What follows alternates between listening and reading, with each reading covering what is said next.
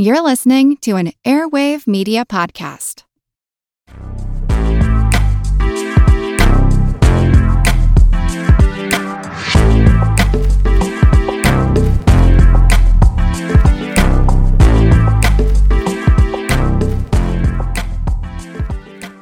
Welcome to Unbiased Science, where we bring scientific method to the madness. We're your hosts, Dr. Jessica Steyer and Dr. Andrea Love. And on this week's episode, we are going to talk about whether or not we can boost our immune system. We get this question all the time, and we're going to break down the science behind, quote unquote, boosting our immune system. Before we do that, let's recap what we talked about last week. So last week's episode was all about the flu. So Andrea, you started off the episode with the basics of the flu, the different strains and mutations of the virus, and why that necessitates our getting an annual flu shot. Next, we addressed the question, do we need to get a flu shot even if we've never had the flu? We made the analogy that, even if you've never been in a car accident, you still wear a seatbelt. One of my favorite analogies. We presented some statistics of disease burden and mortality.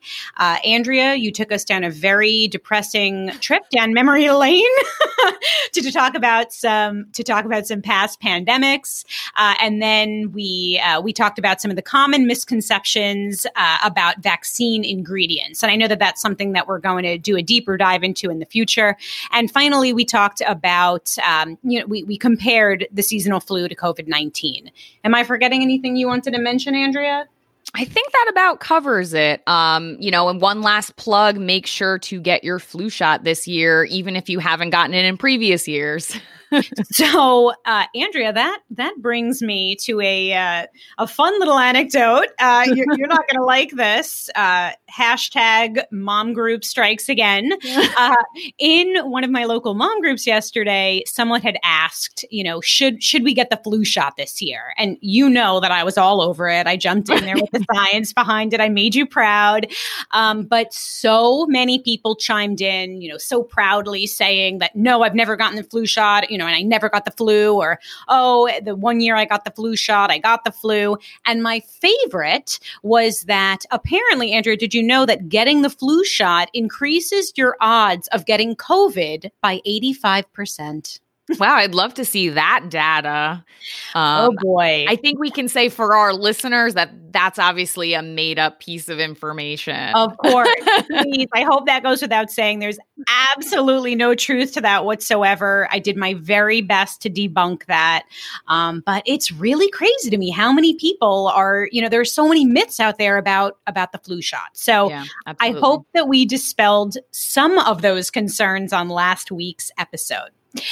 Okay, so this week, as I said, we're going to talk about the immune system and whether we can boost it. But before we do that, why don't we do a little icebreaker and talk about one of our very favorite topics, our pets and animals. So, Andrea, do you want to tell us a little bit about your furry family? Sure. So I'm a huge animal lover.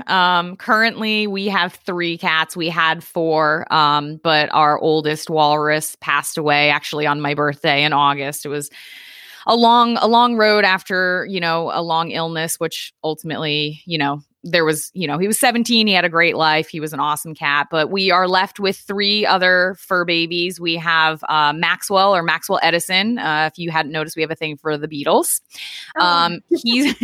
He's our youngest. We found him basically in South Philly as a stray and took him in a little over a year ago.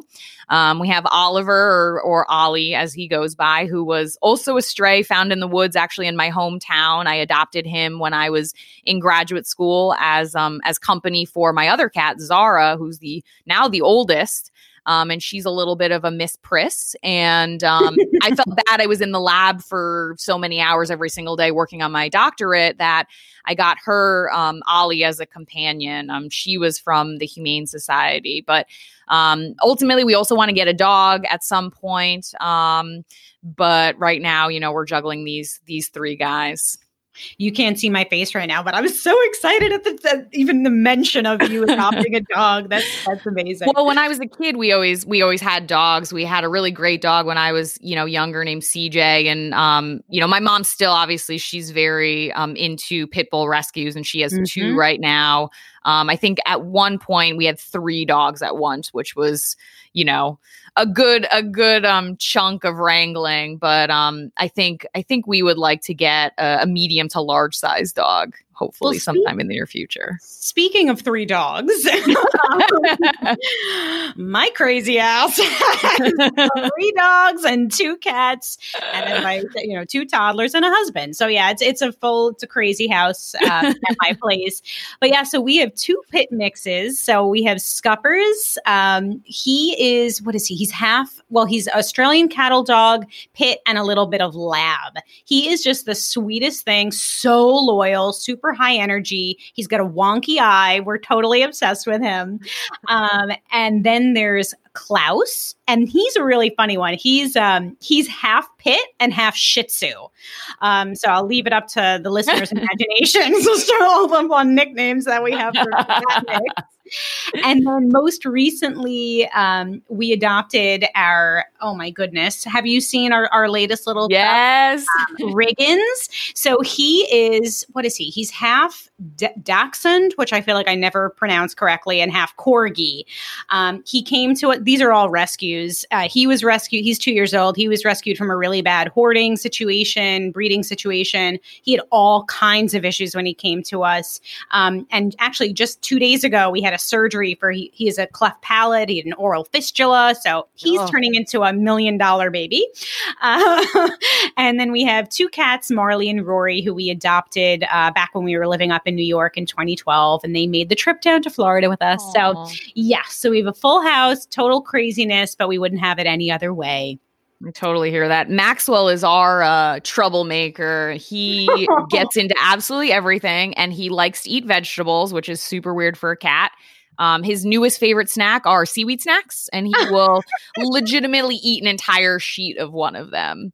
I love that video that you sent, the little crunching. I can't. I told you, our Rory, he likes arugula, watercress. I mean, it's a bizarre I would never think that a cat would like, these spicy greens, but hey, whatever. All right. So Andrea, do you want to get us started with some immune system basics? All right. So I want to lead off with this so that we understand when we talk about boosting our immune system, we want to understand that the immune system is very complicated and is composed of a lot of different pieces. So this is going to be a very, very brief primer so that we get a feel for ultimately the landscape of a very complicated system. So we have different organs, we have different vessels, and we have different cell types, as well as other sorts of components that all collaborate and work together to form this complex system in our body. So with the organs in mind, we have what we call primary lymphoid organs and secondary lymphoid organs. All of these organs have really critical roles, both in creating immune cells and also storing and allowing interaction between different types of immune cells. So the primary lymphoid organs are really where the immune cells are created.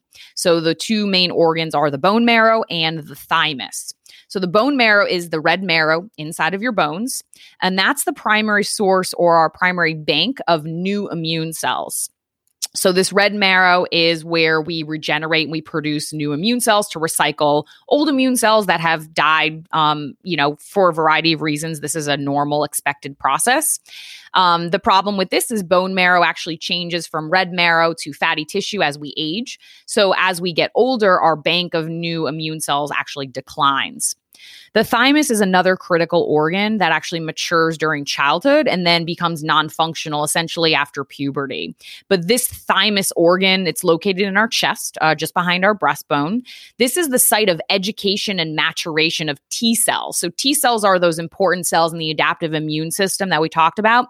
And the reason they're actually called T cells is because they're called thymus cell lymphocytes. So they're named T after the thymus, which is that organ they are educated in. And then they get there, they get to the thymus after they migrate out of the bone marrow after forming, as immature T cells. This is in contrast to the B cells, which are the other side of the adaptive immune system that actually stay and mature in the bone marrow themselves. That's our sources of initial or our baby immune cells, so to speak. And then we have secondary lymphoid organs, which most of you have probably heard about. So the lymph nodes, the spleen, the tonsils. We have other things that are organs like the skin. The skin is actually classified as an organ. Mucous membranes are also part of the skin. And these are the sites where the immune cells actually do their job. So they're patrolling these sites, or they're interacting with other immune cells or foreign invaders to actually do the job of the immune system in terms of clearing our body of unwanted invaders. Can I ask you a quick question? Sure. I'm hanging on your every word. This is really interesting. And I'm learning quite a bit. So you know how we'll feel our lymph nodes in our neck when we're sick, and sometimes they feel swollen? Mm-hmm. What is that? It's a great question. So, when you have an infection, a lot of times what's going to happen is certain immune cells, and it's going to be different types of immune cells depending on what type of infection you have. They all respond to different things, but they're going to proliferate, and they're going to secrete chemicals, proteins, these things that we call cytokines. I'm sure you guys have heard about those, especially in the context of COVID. But these are pro-inflammatory as well as anti-inflammatory chemicals.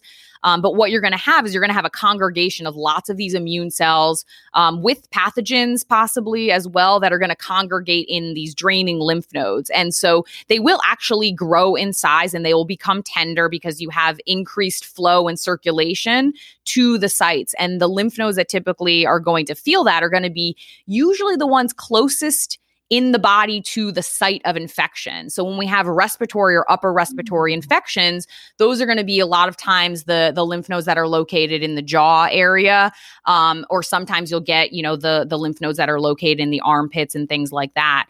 So it's actually a sign that you're having an immune reaction and there is something aberrant going on. That is so interesting. Thank you. Sorry, I didn't mean to derail. No, I think it's a great and relevant question. So there's a lot of these organs, and these organs are all connected to each other through vessels. And part of that is the circulatory system, but you also have lymphatic vessels, which transport lymph. Lymph is a more clear fluid than blood, but it interacts with the circulatory system to assist in filtering and draining the body, cleaning out kind of old dead cells or debris that we no longer need in our body. In the immune system as well, we have different cell types. So as we talked about in the very first episode of the pod, we have the innate immune system and the adaptive immune system. And each of these groups of the immune system have different cell types associated with them. So the adaptive immune system has your T cells and your B cells. And the B cells, again, produce antibodies, which are a type of protein. And the innate immune system has a lot of other cell types, things called monocytes or macrophages, dendritic cells, NK cells, eosinophils, neutrophils, basophils, and mast cells. You guys don't have to remember all those. The main point is there are a lot of different cell types that are involved in the immune system. They all have very, very specific jobs and roles that they play. On top of that, in addition to the organs, the vessels, and the cell types, we also have other components. So we have each of those cells have different types of receptors and signaling molecules that lead to their activation. Once they're activated, they also produce a lot of different types of chemicals and proteins, like things called cytokines or chemokines or complement. And then you also have antibodies, which are another type of protein. So the goal or the point is that there's a lot of different things going on in the immune system, and it is truly a system. It's an interconnected network of all of these different components in the body that ensure we heal wounds, we fight off infections, and we stay generally healthy. Wow. You just took a very complex topic and you made it a lot more palatable. Thank you. No, really, that was great. Andrew, you included, obviously we prep for all these episodes. I'm sure people know that. And so you included a quote here that I think is so fantastic. And I feel like it's worth mentioning. And that's, you don't actually want your immune system to be stronger. You want it to be balanced. Sorry, were you going to say something? No, go ahead. And so it's not like, when we say, can you boost your immune system? It almost, people make it seem like there's this one thing that we're like, it's a muscle that we can flex. And so I think what you're saying is so important right now. It's not just one thing, it's this interconnected system of all these different factors. So it's really a misnomer to say to boost your immune system. What does that even mean, right? Yeah, absolutely. I mean, when we talk about this concept of immune boosting, or sometimes I see supplements being portrayed as immune support, what exactly are you actually boosting? Are you trying to increase the number of one type of immune cell? Are you trying to increase the number of chemicals that they're secreting? Or you can't obviously grow larger organs. So it's a misnomer in and of itself that you're not actually boosting anything. You're not flexing anything. You want it to function properly. Right. And, of course, there's no magic bullet. So if you're doing things like, smoking 2 packs of cigarettes a day and going to McDonald's, but then you're taking one of these, quote unquote, immunoboosters or supplements, that's not going to be doing anything for you. And obviously, we're going to talk about that. And on this pod today, we're going to talk about some of the most commonly used supplements that we get questions about all the time, including vitamin C, zinc, vitamin D, and elderberry, which has received quite a bit of attention as of late. So we'll do a deep dive on that. But there are some things that you can do to maintain a healthy immune system. So things like getting an adequate number of hours of sleep per night. And Andrea, I know you want to mention more about that in a second.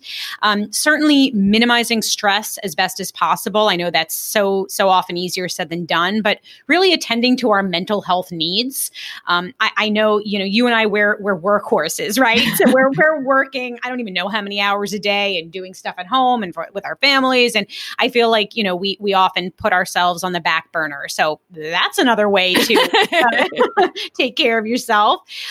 Of course, eating healthy, and we're going to talk about that. You could take a supplement, but we get most of these things if we're eating a healthy diet. So we'll talk more about that. Certainly regular physical activity. And Andrea, that's much more your thing than mine. And I hate to admit that. I have been trying to carve out little 15, 20 minute, time periods every day to go for a walk, get the dogs out, just some excuse to get out of the house, get some fresh air. Certainly regular checkups and well visits, and preventative measures, such as vaccines and, of course, good hygiene. So, Andrea, did you want to talk briefly about why sleep is so important? Yeah, absolutely. So when you're sleeping, when you're getting restful sleep, that's actually where your immune system is recovering ultimately. So again, as I mentioned, the immune system is always working. It's not a muscle you're flexing. It's always doing its job. It's always patrolling your body for a variety of things. This could be physical wounds. So you have a cut on your hand, your immune system is the one that's healing that wound.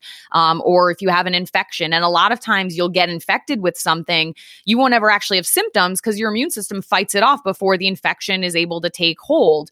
Or even in things like cancer, where your body is constantly generating cancerous cells, and your immune system is able to find them and kill them before actual cancer takes root. So all of these things are functions of the immune system alongside a lot of other jobs of the immune system.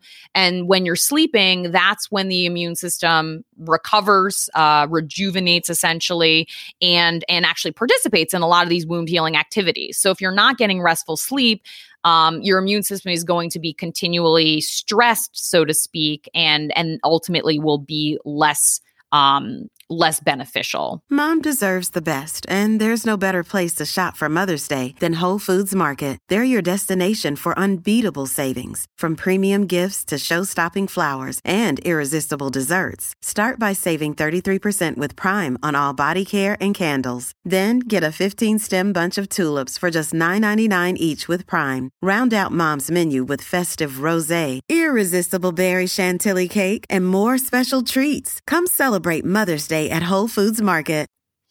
Now, I hate using this term boosting our immune system, but I'm using it because that's what That's just what everyone says. But if we could actually, quote unquote, boost our immune system, that actually wouldn't be such a good thing, right? Because it means our bodies would be in this constant state of inflammation and a hyperactive immune system. Can you tell us about that and why that's not a good thing? Yeah, absolutely. And I think really quickly, there's been no data that proves a link between, a lifestyle change and enhancing or boosting your immune system. And as just mentioned, if we could boost it, if we could pump it up, it probably would be more harm than good. I'm sure people have heard of allergies and autoimmunity, and these are conditions where our immune system is hyperactive. It's overreactive. So allergies aren't a good thing. This is when your immune system reacts to typically harmless substances in the environment. We call these things allergens. Allergens are a specific type of antigen. And if you guys remember from our COVID episode, antigens are components, usually proteins, but they can be other things that trigger the B cells to produce antibodies. And so when you encounter these allergens in the environment, which could be things, like dander or pollen or things like that, this triggers the production of a particular type of antibody called IgE. And this production of IgE leads to the activation of one of those innate immune cells called mast cells. And these produce a lot of this chemical called histamine. And histamine, as I'm sure everybody knows, is a lot of inflammation. And we take antihistamines if we have allergies to kind of tamp that down. So this is an example of hyperreactivity of the immune system. So you could consider that a boosted immune system. On the other side, you have autoimmunity. And autoimmunity is when your immune system, your immune cells are actually attacking your own body. So what ends up happening is instead of attacking pathogens that are in your body, it starts attacking your own self. And that is very, very detrimental. And these typically don't have cures. We have management options for them, but there's no cure. So examples of this is type 1 diabetes. This is different from type 2 diabetes. This is an autoimmune disease where your body attacks cells in your pancreas, which means you can no longer produce insulin because those cells are what produces that. Another example would be rheumatoid arthritis, which is very different than osteoarthritis, which is not an autoimmune condition. Rheumatoid arthritis is when your immune system starts to attack the synovial joints, which obviously create inflammation in the joints. Multiple sclerosis is another autoimmune disorder that attacks the myelin, which is like the thick protective coating on the outside of your neurons. So this is a neurodegenerative disorder that is continually progressive and degenerative. Other examples, you have lupus, which the official name is systemic lupus erythematosus. This is full system. This is whole body autoimmune, meaning your immune system is attacking everything in your body, and it's very multifactorial with symptoms. Other things you might be familiar with are psoriasis. So that's an autoimmune condition where your body's attacking your skin. And then Crohn's disease is an example of a GI or gastrointestinal autoimmune disorder where you're attacking tissues and cells in the GI tract. Now, some of these do have genetic components, so they are inherited. Some we don't understand the trigger of them or what initiates them in a person, but ultimately these are all examples of when your immune system is not properly functioning. It's over reactive and it is not regulated. Yikes. Okay. So basically my takeaway from what you're saying is that there are many different kinds of cells. The immune system is complicated, right? They're going to respond to different microbes. We don't know which cells should be, again, quote unquote, boosted. And so it's really extremely complicated, right? It's absolutely certainly not something, there are so many trends out there. I know every single time I open up social media, I see another ad for, a detox tea. That's a whole other conversation. Supplements and, celery juice cleanses. And by the way, just yesterday, someone was posting, this is unrelated, but just so much misinformation and pseudoscience out there about how the temperature of the water is going to affect how our body responds. And I have heard that one. Oh my God. And I used to hear that cold water was, people would say that it's good and it would help us burn calories. calories, but now apparently the consensus is that it's bad and that it trains our body to store fat. I don't even know. But basically, people are thinking that we could be, tinkering with our body and the way it responds to things. And it's not quite that simple. I love that word tinkering because I think it really hits home this concept that supplement marketers have really promoted, that you can, find this magic recipe and you can, make your immune system, better, you can boost it. And in reality, that's just simply not true. Right. And our bodies are freaking incredible at trying to achieve homeostasis and regulating themselves. And, when I hear people talk about detoxifying, and I know that's not exactly what we're talking about here, I'm thinking, hello, you don't need a, teeny tea or whatever it is. Just you have a liver, Absolutely. Let the body do its thing, please. Yeah. Okay. Andrea, should we talk about some of the 8 key micronutrients? Yeah. So I think I'll let you start, but I just want to, in our bodies, obviously there's a lot of different cell types involved, and all of these cells are undergoing cellular metabolism, and we're not going to get into the weeds on that. But in these processes, you have a lot of what we call signaling pathways going on, meaning the cells are signaling inside themselves, and they're also signaling to other cells. And a lot of these signaling pathways involve exchange or breakdown or regeneration of proteins and other sorts of chemicals in our body. So there are a few key micronutrients that are required for proper immune system function. And those 8 are vitamin C, vitamin E, vitamin A, vitamin D, folate, also called folic acid, iron, selenium, and zinc. Now, these 8 are critical for general cell function, but particularly within the context of immune cell function. And Jess, do you want to talk a little bit about, sources of those and some of the kind of general guidelines?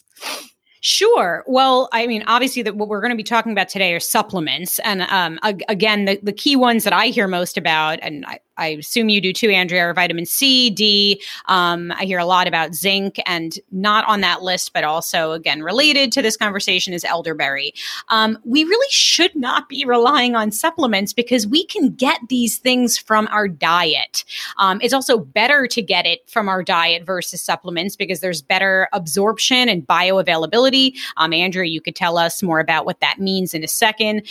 So again, the focus should really be on getting a balanced diet instead, of course, of taking a lot of pills.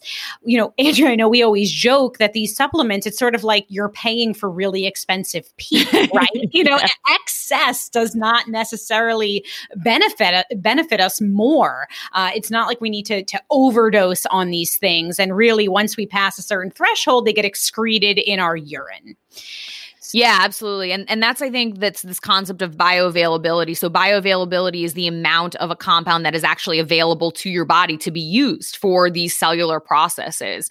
And I know we're going to chat a little bit about elderberry. I just want to be clear, elderberry is not a key micronutrient, although vitamin C and D and zinc are. But the goal is you want to have optimal intake so that your body is functioning normally. But once you get beyond that threshold, then you're just going to be, peeing it out. And with a lot of these supplements, they're actually created in a formula that, a chemical formula that is able to be, in a powder or in a tablet or in a liquid or whatever the case happens to be. And they're not as useful. They're not as usable by our bodies. So what ends up happening is you might think you're taking in, 5 times the dose that you would get in, say, a cup of spinach, but you're actually peeing it all out because your body, it's not a usable format. And I think that's something that's really key. And I think people don't understand fully that vegetables, fruits, healthy, proteins, et cetera, they're going to provide the vast majority of all of these things that you need to stay healthy and have proper immune function. Absolutely. I mean, how many people do you see popping the, emergency tablets or, the powder that you pour into your water? And anyway, yes, all I think when I see those is, good for you. Yes, golden urine.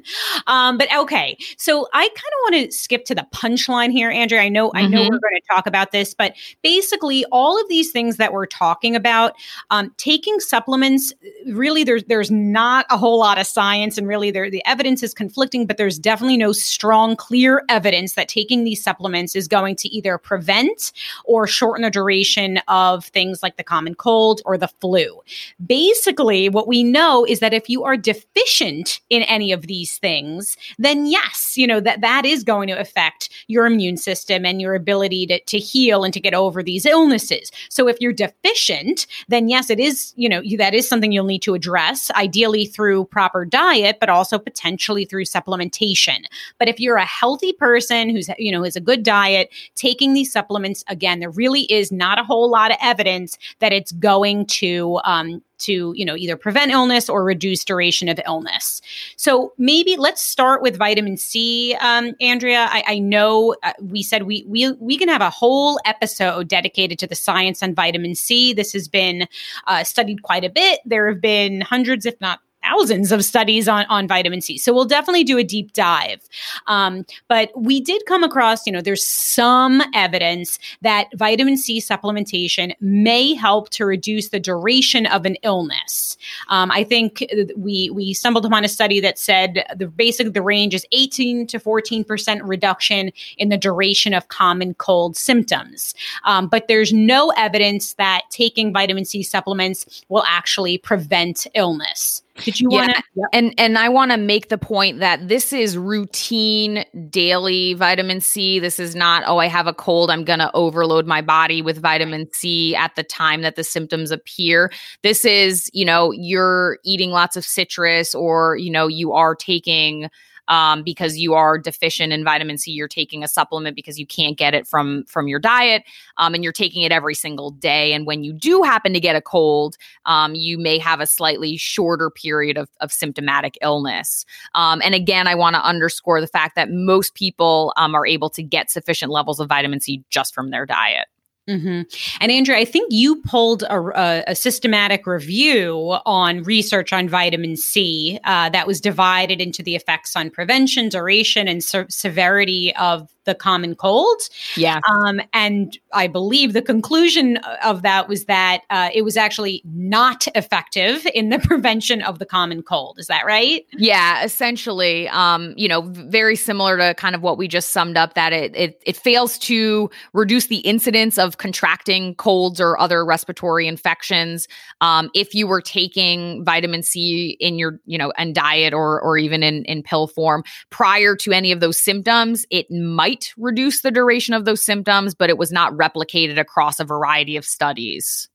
So I also came across a meta-analysis, and just to be clear for those who don't know, a meta-analysis is just a statistical analysis that combines the results of multiple studies, and we're going to talk quite a bit about different study designs and the pros and cons of the approach. But anyway, more on that in a future episode. So came across this meta-analysis that combined data from 29 different trials. So in total, there were over 11,000 participants that contributed to the meta-analysis. And they found that basically, here, I'm trying to skip here to what they found, but that there was some minor benefit of taking vitamin C, but the pooled risk ratio was 0.97. So what the heck does that mean? We're looking at the risk of getting the common cold in one group versus another group. And basically their confidence interval, for those who have some knowledge of statistics, range from 0.94 to 1.0.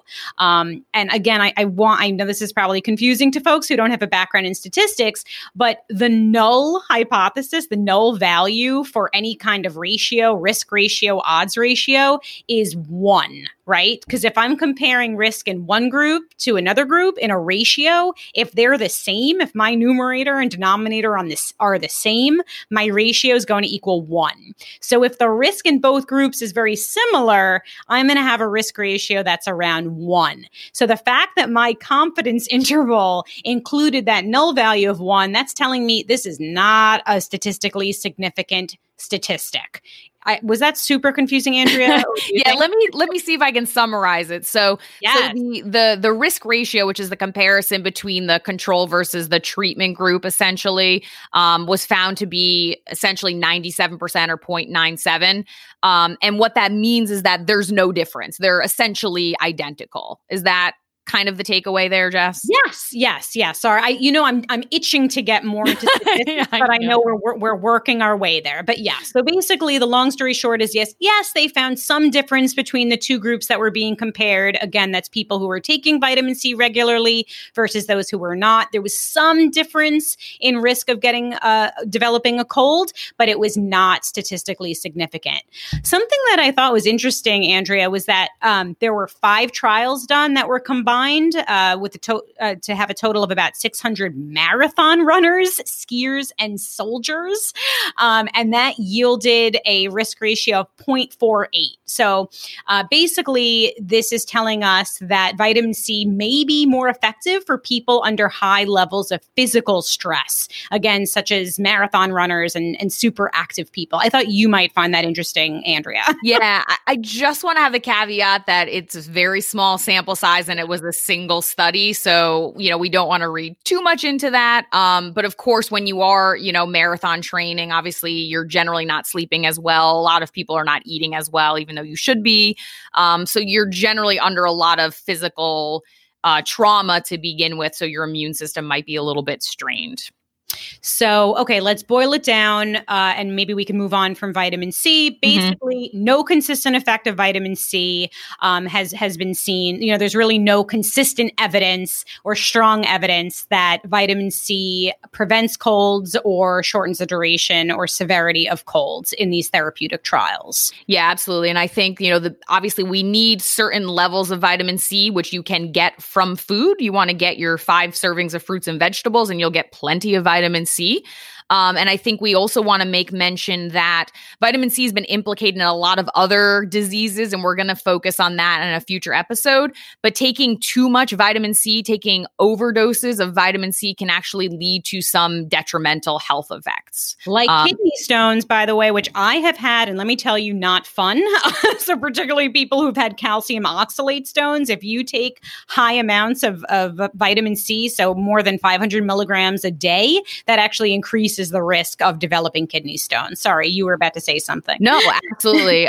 You made that point for me. And at that dose above 400 or 500 milligrams per day, any extra vitamin C you're taking in is just going to be excreted. It's not going to be able to be used by the body.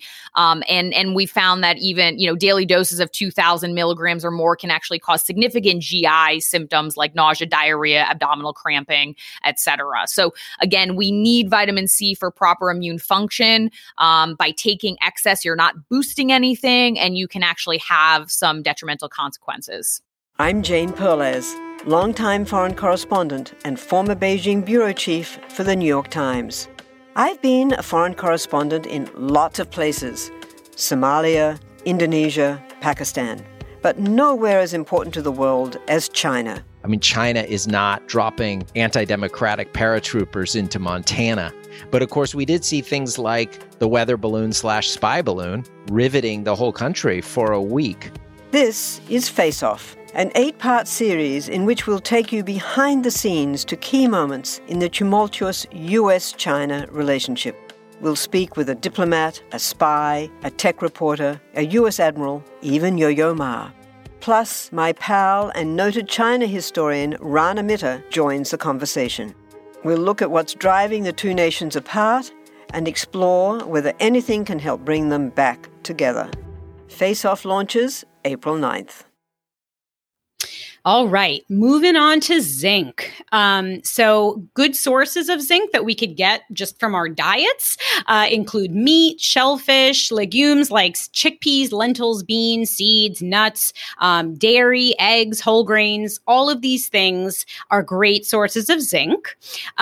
Zinc is found in our bodies. It does help our immune system and metabolism function. And it's also very important to wound healing and sense of taste and smell. Do you want to talk? Yeah. Yeah, I mean, zinc is, again, one of the essential micronutrients. We can usually get more than enough through our healthy diet. Again, excess is not going to offer an additional benefit. It is used in, as I mentioned, these signaling pathways that help regulate and ensure proper function of our immune cells.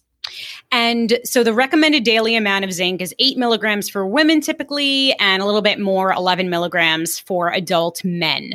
So let's break down some of the science behind zinc. So again, and this is going to be the story for any of these micronutrients, they're really beneficial to take when we have a deficiency in them, right? So people who have low levels of zinc appear to benefit most from zinc supplements. And it's actually not all that common to have a zinc deficiency in the United States. Again, since zinc is found in so many of the foods that we commonly eat.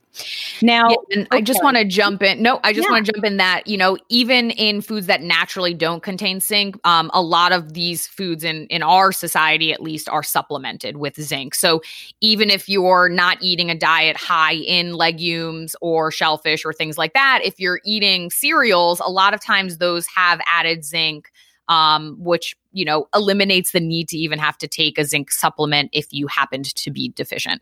That is a great point. Just as with vitamin C, there's some mixed evidence that taking, zinc lozenges or syrup, if you take it within 24 hours after having cold symptoms, it may shorten the length of colds. Again, it's not like there's this overwhelming body of evidence that says that. Really, the evidence is mixed, but there is some evidence to suggest that might be the case. I guess I didn't realize that some people take zinc intranasally. I don't know if you knew that, Andrea. That was news to me. But apparently that is potentially dangerous, and it has been linked with the loss of sense of smell, in some cases long-term or permanently. So does not sound like that's advisable.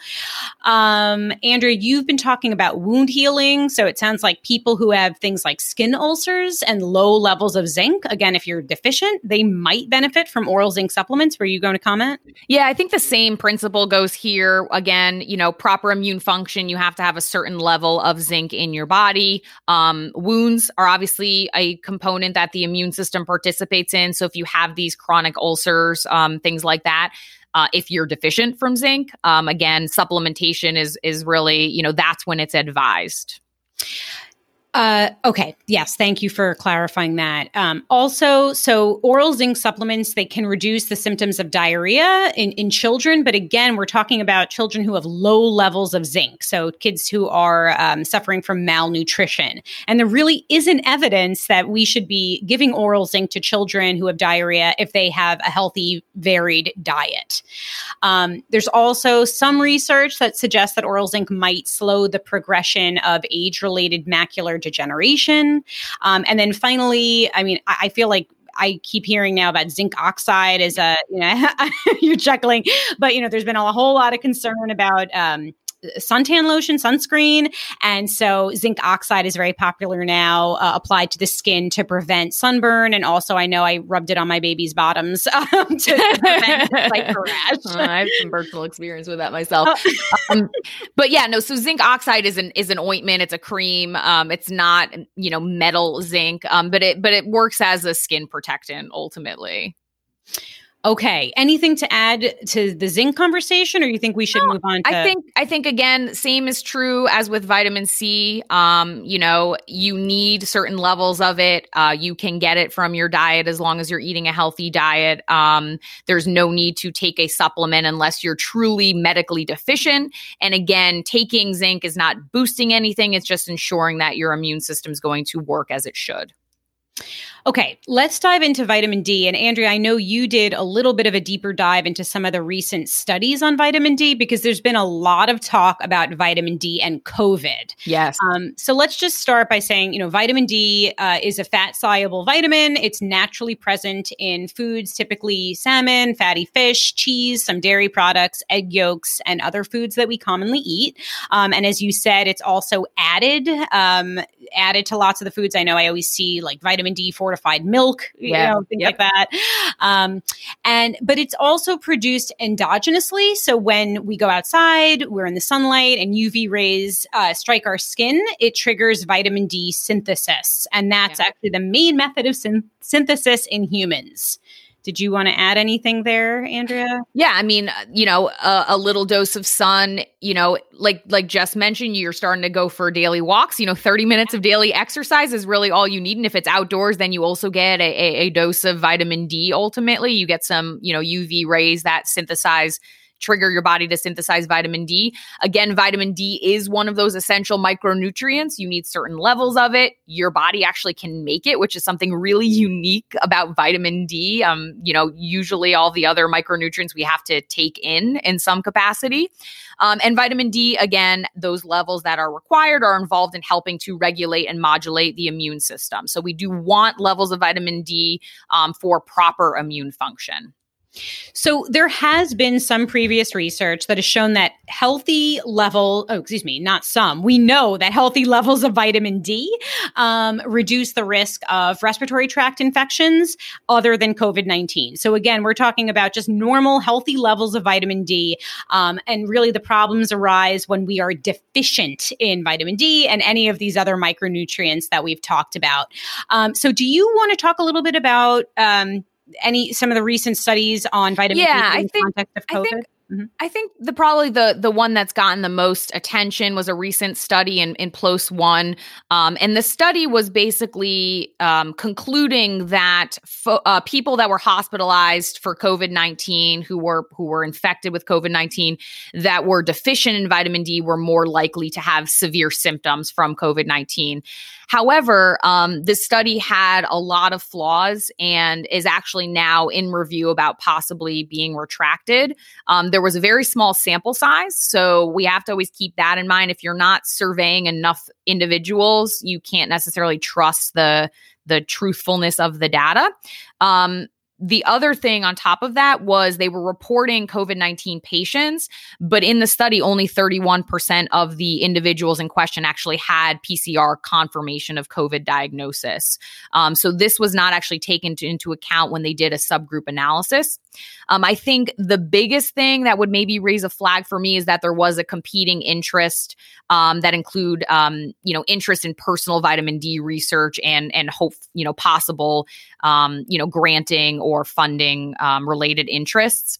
The authors responded to some of these critiques and they wanted to reiterate the fact that they did not claim that there was a causal role, meaning vitamin D was not a player in the cause of contracting COVID-19 or not, and that they cannot explain a legitimate cause and effect relationship of vitamin D versus COVID-19 infection. Okay, so the main takeaway is that there is research that suggests that vitamin D deficiency may increase the risk of COVID infection and severity of infection. But again, taking vitamin D, right now, there's not a whole lot of evidence that that's going to, cure COVID or shorten the duration of duration of illness. So anything to add to that, or do you think we can move on to not one of the 8 micronutrients that you were mentioning earlier, but something that we talk about a lot, elderberry? Yeah, I think it's a good point to move on. I just want to reiterate again, these 3, vitamin D, zinc, and vitamin C, are 3 of those 8 essential micronutrients. Supplementation is not going to boost your immune system in any capacity. You generally are able to get sufficient amounts of those micronutrients from your diet or your regular behavior, such as going outside. And there's no definitive data to suggest that they are going to actually prevent any sort of illness. All right. Let's give a herd. Let's move on to our Heard from the Herd segment, which is all about elderberry. So here we go. I have been taking elderberry syrup for years at the first sign of sickness, and it always helps me get better. Is there evidence behind this, or is it placebo effect?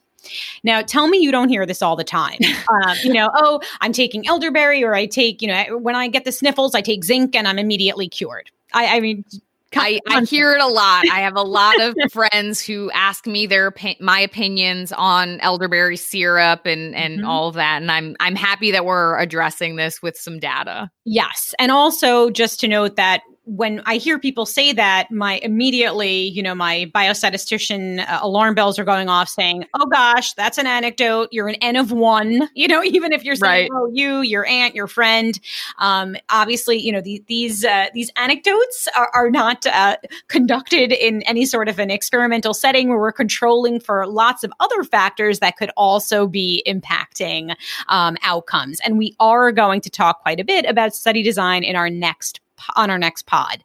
But okay. Elderberry. So elderberry extract has been used medicinally for centuries to fight infections, clear up complexions, and quote unquote, boost immunity. Elderberries come from a tree known as Sambucus. The European elder known as Sambuca nigra or black elder, I'm probably totally butchering that pronunciation, is the most common tree from this family. Berries and flowers of this tree are edible. However, elderberries have to be cooked. I know there was just recently, there was a case of a woman who was poisoned. I don't know if you remember that, Andrea. She was making syrup, but I guess the elderberries weren't properly cooked and they were toxic, and she became very, very sick from it. So one thing I was reading when I was prepping for this was that elderberries can increase inflammatory cytokine production. Can you talk to us a little bit about that, Andrea? Yeah. So, when your immune system is responding to different invaders, this could be an infection, it could be a physical wound, it could be cancer. Those immune cells that we talked about produce chemicals, and some of these chemicals are called cytokines. Some are associated with increase in inflammation. So that would be promoting things like blood flow and swelling and fluid buildup and things like, and activating other immune cells. Some are considered anti-inflammatory. So there's a lot of interplay and there's a lot of balance required in order to have an appropriate immune response to, say, an infection. There's been a little bit of data that in the lab, elderberry extracts can lead to the production of a few key inflammatory cytokines. One is called TNF alpha, one is called IL-1 beta, one is called IL-6. I'm not going to get into what they actually do, but again, these cytokines are typically associated with increased inflammatory responses and increased inflammation. Now, some people think that that is a good thing, and the truth of it is that's not always a good thing. Again, we want to have this balance. We have this very tightly regulated complex system that's signaling to each other and interacting and communicating with each other. And you have to have a balance of enough immune response, but not too much immune response. And particularly in the case of something like COVID-19, we've seen a lot of negative clinical outcomes are associated with an overreactive immune response. And that term that we've heard circulating called cytokine storm. And that condition is when these inflammatory cytokines are being produced out of control, they're unregulated, and they create so much inflammation that it exacerbates the disease itself. Mm-hmm. Thank you for mentioning that. I know everyone is always buzzing about the cytokine storm, and it sounds like maybe we avoid elderberry, particularly if you've been diagnosed with COVID, because again, we're not quite sure, it might activate, is that the right word, Andrea? Activate a cytokine or what trigger a cytokine storm? I don't know what the proper terminology is. Yeah. But I mean, again, there's really no evidence about any sort of benefit from elderberry. But if the one, data point is that in some limited studies, it has been shown to increase inflammatory cytokines, and that condition is actually a detrimental condition in the case of COVID-19. Right. Since we know that there's not a benefit to elderberry, it's probably smart to just steer clear of it outright. I know you're gonna summarize the largest study about elderberry here. Yes. So there was a recent study led by Dr. Michael Macnin. He's at the Cleveland Clinic, Lerner College of Medicine. He just conducted the largest study on elderberry to date. Worth noting that even though it's the largest to date, it's still a relatively small study. And he was evaluating how elderberry is used in the treatment of flu patients. And so he found no evidence that elderberry benefits the duration or severity of the flu. Post hoc analysis suggested that primary outcomes with elderberry taken alone without Tamiflu, which is the antiviral used to treat the flu, were 2 days worse than with placebo taken alone. And so these results contradict some previous studies that demonstrate that found some benefit to taking elderberry. So basically, long story short, we need further studies. But again, this is the largest one done to date, and it showed no benefit in treating flu patients. Yeah. And so let me quickly just summarize that. So basically, what you're saying, Jess, is that when you're comparing placebo or nothing versus elderberry, patients had 2 days longer symptom duration when taking elderberry than taking nothing. Is Correct. that about right? That is correct. All Not right. great. Not So, good at all. And I think this really underscores, we've done countless studies on a variety of other compounds, and the fact that to this date, in 2020, we still have no strong body of evidence that suggests there's any sort of benefit for elderberry, I think, really underscores the fact that, yes, it is likely placebo effect that you feel better when you take elderberry. Just a disclaimer here, obviously we've been talking about supplements. Always check with your doctor. We're not here to give you guys medical advice. Supplements may interact with other medications that you're taking. So always a good idea to run it by your own physician, of course. And I think that's actually a really good segue to the very last section that we're going to talk about here. So supplements are a broad catch-all for a lot of things. There are, protein supplements, amino supplements, vitamin supplements, etc. Supplements consist or are comprised of $130 billion industry to date. Holy crap. It is projected that supplement industry is going to be worth $230 billion by 2027. What this is a very successful marketing campaign. Something that I really want to hit home about is that there are no regulations on supplements. There are no standards of production. There are no standards on bioavailability. They are not under the same sort of scrutiny as drugs are because they're not considered drugs. So they don't have any sort of safety or effectiveness guidelines or requirements that they need to fulfill before being sold. All the drugs that you can buy, even over-the-counter ones like Tylenol and Advil, must be proven safe and effective by the FDA. That's not true with dietary supplements. They don't have to fulfill any sort of criteria. So a lot of these marketing campaigns tout very outrageous and very unfounded claims, and they contain ingredients that not only have no data to support the consumption of them, but there's usually no data to support any sort of benefit. And on top of that, many of these, as Jess alluded to, may actually have detrimental effects. They may interact with other medications you may be taking. You may even have some sort of allergic reaction to some of these. Within that $130 billion industry, there's very little evidence to suggest that any of these supplements offer benefits unless you have a specific and legitimate nutrient deficiency. Now, of that family of $130 billion, only 2.9% of individuals taking supplements are actually taking them for a legitimate diagnosed or perceived vitamin or micronutrient deficiency. So what that means is more than 97% of people who take supplements are taking it for some marketed or perceived enhanced performance, immunity boosting, overall well-being improvement. And look, I get it. We're living through a pandemic. I feel like, we're all hyper aware of the need to be healthy, and we're all terrified of getting COVID and other illnesses, of course.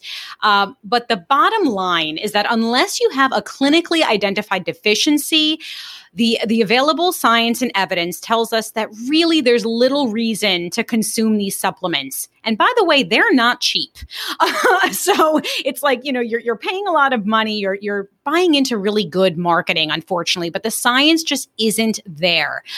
Your physician may recommend a supplement if you're deficient in any of these things. Also folic acid. I know I was told to take that when I was pregnant.